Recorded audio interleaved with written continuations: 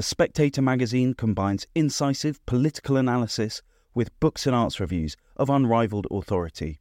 Subscribe today for just £12 and receive a 12-week subscription in print and online, plus a £20 Amazon gift voucher, absolutely free. Go to spectator.co.uk/voucher. Hello and welcome to Coffee House Shots. I'm James Heale and I'm joined today by Katy Balls and Isabel Hardman. Now, Katy, of course, the big story that's dominated the weekend is, of course, what's happening in Israel and Palestine. Talk us through what the UK government's been saying in response to it. So I think at the moment it's very much a sense of just waiting and watching to see what the Israeli government actually do in the coming days when it comes to the ground invasion that's been talked about. You have the evacuation going on at the moment, and therefore the questions that the UK government is facing are much more about logistics. So James cleverly under pressure to say, how are you going to get UK nationals out? There's also questions about the UK nationals that we're led to believe are part of the number of hostages currently in Gaza. And I think you also have cross-party unity at the moment. So there was a moment that I think was spread quite widely on Sunday of David Lammy, the Shadow Foreign Secretary, and James Cleverly meeting and actually almost embracing one another. And it means, for many reasons, that action really on this is not in Westminster. But Labour want to, echo where the Tories are in terms of the policy. Keir Starmer so far has stopped there being splits on the Labour side in any significant way. But I think where this will be tested, and we'll have a statement from Rishi Sunak later about, the response, but also issues in terms of, are we seeing some of the division now spill out in the streets in the UK? I think that's an immediate problem for the government. But I think when it comes to what you keep hearing from both the Tories and Labour, which is they support Israel, but they want to see restraint. Well, once we see what Israel actually does, that's when I think the real questions about what they mean by restraint will come into full force. Yeah, Isabel, Rishi Sunak's going to be making that statement this afternoon, but I think on this occasion, most people's eyes will be looking at the Labour backbenches and the Labour reaction on all this. Talk us through this, because surely it shows how under Keir Starmer Labour has changed, or certainly that's the image they would like to project. Yeah, and I think that was the image they were able to project at their conference last week in Liverpool as well. We had one of our colleagues, John Connolly, who I think went to almost every single fringe that covered the Middle East to see what the mood at conference was. And while emotions were running high, and while there was a Palestinian solidarity protest outside the secure zone, it didn't really get beyond a brief shouting match at that protest, and a lot of the fringes weren't taking questions and so on. And I think there was a real desire to try to keep a lid on things. But I think one of the things that has changed the mood a little bit over the past few days is the 24-hour deadline that Israel set at the end of last week for people to leave northern Gaza, and obviously what is going to happen in the coming days. And obviously that deadline wasn't kept strictly, but I think it did shake up even people who were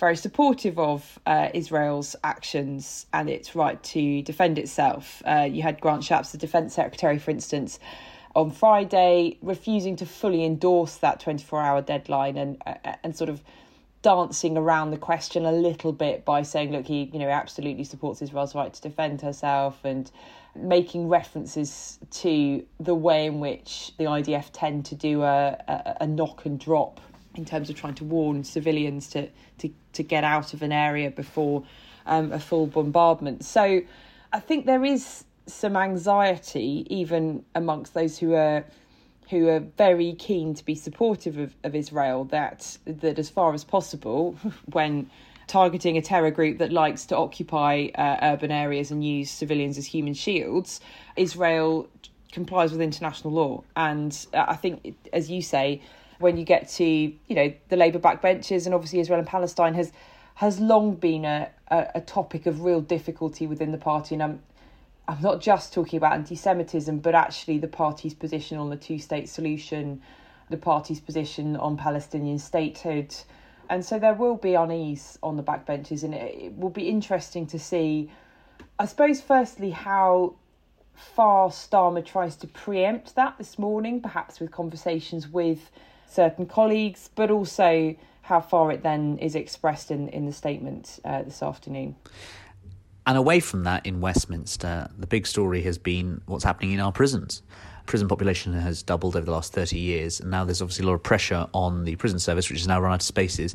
Katy, Alex Chalk's response, the Justice Secretary, has been to announce these Texas-style reforms. Talk us through them. Well, I think the idea of calling them Texas-style reforms clearly is to make them sound very tough, given Texas has the death penalty, something that tends to be quite popular amongst some target Tory voters. But in truth, when you look into the detail, I think you could argue parts of this are probably the opposite of what some would think of as tough. In the sense, one thing is, limits on the use of short prison sentences to cut reoffending and reduce costs. And this is being driven by the fact there are just not enough prison spaces for people being convicted of crimes. And I think there's a constant tension you see, particularly with the churn we've had in terms of justice secretaries, which is you will often have cabinet ministers go out on the airwaves and they will say, tougher sentences, longer sentences. And then you have your justice secretary thinking, well, that's all very well, but if we're not building enough prisons and we don't have the space, you can keep saying tougher sentences all you like, where are you going to put these people? The argument that can be made is, of course, that if it is the lighter crimes or, the less serious crimes, very easier to say, putting these people in prison can mean that they are more likely to reoffend. But you look at this with reports that, some rapists, convicted rapists, are not going to go to prison in a way you would expect. And I think it's really hard to argue that this is something which is going to lead to, a positive impact. And it's also, I think, interesting that some of this was actually if we go back to what David Gauke was trying to do as Justice Secretary. And then you had, as Justice Secretary saying, limits on use of short prison sentences to cut reoffending. But then he resigned, Boris Johnson became Prime Minister, and the whole scheme was scrapped. So we're almost where we were in parts of this, had this not been changed, several years ago. So I think there is an effort by Alex Chalk to dress it up in a certain way, but it is ultimately, in a way, the policy is an admission of problems. Isabel. Yeah, it's fascinating because I remember going to a briefing by the Howard League for Penal Reform back in, I think it must have been 2013, 2014. So a long time ago in Conservative government terms, where they were arguing for these Texas-style reforms. And they had a American campaigner, Grover Norquist, who came along and spoke to, it was a group of Conservative MPs and political and social affairs journalists who were there. And the argument then was, their argument, obviously, that they're not particularly pro-prison, the Howard League, it's fair to say. But their argument was that there are a lot of offences that people are being in prison for, which prison is not appropriate because, as a sort of public protection place, these offences don't have as much to do with public protection as Katy said, rape and burglary. And as David Gauke later argued, actually, and as Alex Chalk is arguing for different reasons today, prison does tend to be a bit of a sort of university of crime, in that you go in a low-level criminal and you come out with many more skills. And I'm not talking about the ones that you learn in the kitchen or in the woodworking studios. So I think it's very interesting that the government has sort of picked up on this now, having largely, apart from David Gauke, eschewed that idea of penal reform as being too sort of soft, liberal, conservative, a bit lefty, essentially, a bit Ken Clarke, I suppose. And it's funny what suddenly becomes attractive when you have a shortage of prison spaces. But I think it's really interesting also because this has been a crisis that has been well forecast and that ministers have been well aware of for a very long time. And it's not just a physical shortage of prison buildings and prison cells.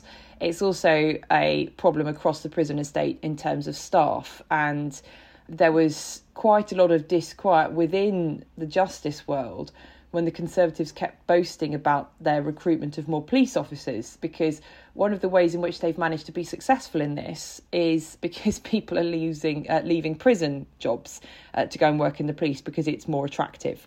And that doesn't really help the overall law and order system within this country if you've got people who are catching the criminals but no one to lock them up. And so really the reason that this crisis has sort of burnt on for so long is that no one's interested in justice. People who tend to commit crimes, they obviously don't vote when they're in prison. They don't tend to be particularly politically active even when they're not in prison. people don't particularly pay that much attention to prison conditions, other than the idea that they sort of want everyone locked up the whole time. And it's not a salient issue when pollsters talk to people about what they worry about. They worry about crime in their neighbourhoods. What happens to the criminals afterwards? They just assume that there's, this sort of vast prison estate somewhere far, far away from them. So I think it's really interesting that now justice and prisons has suddenly shot up the agenda. And you see, as a result of that, changes in policy, panicked changes in policy to try to deal with that. And finally, away from Westminster, completely the other side of the country, up in Aberdeen, the SNP are hosting the final of the party conferences. Katy, what's been happening? So you get back to what's happening in Israel and Palestine, in the sense Humza Yousaf's wife, her parents are stuck in Gaza, went there on a personal trip, and now find themselves unable to get home. And therefore, I think that you see the SNP conference, which after the Rutherglen by-election and Scottish Labour taking it, and still has, I suppose, but had the potential to become almost rounding on Humza Yousaf and saying, all these problems at SNP. And it's had a much more sombre tone, I think, in some of the ways, because it opened with his wife talking about how she's living a nightmare in terms of what's happening with her parents, the SNP ultimately having a statement urging the UK government to do more to open up a humanitarian corridor. So you still have the debates about independence going on, but I think it means Humza Yousaf is being widely praised for his handling of this, and the fact that he's met with the Jewish community affected, but he's also speaking for the Palestinians too. And it means he's actually finding some unlikely praise, I would say, or praise from people who tend not to find praise for him. And when it comes to independence, the new strategy is that Humza Yousaf is arguing, and the SNP have agreed this, that if they win a majority of seats at the next election, they will have a mandate for independence, which means they can go and ask for an independence referendum. Of course, they can ask for an independence referendum all they want. We're currently in a place where were Rishi Sunak to be Prime Minister, big if, he would not grant it. And right now it does not feel as though Keir Starmer would grant one either. But I think the very fact that they've lowered the threshold, they could lose lots of seats and still technically have a majority, just shows you that they are not expecting this huge loss, but they are bracing themselves for a difficult election. Thank you, Katy. Thank you, Isabel. And thank you for listening to Coffee House Shots.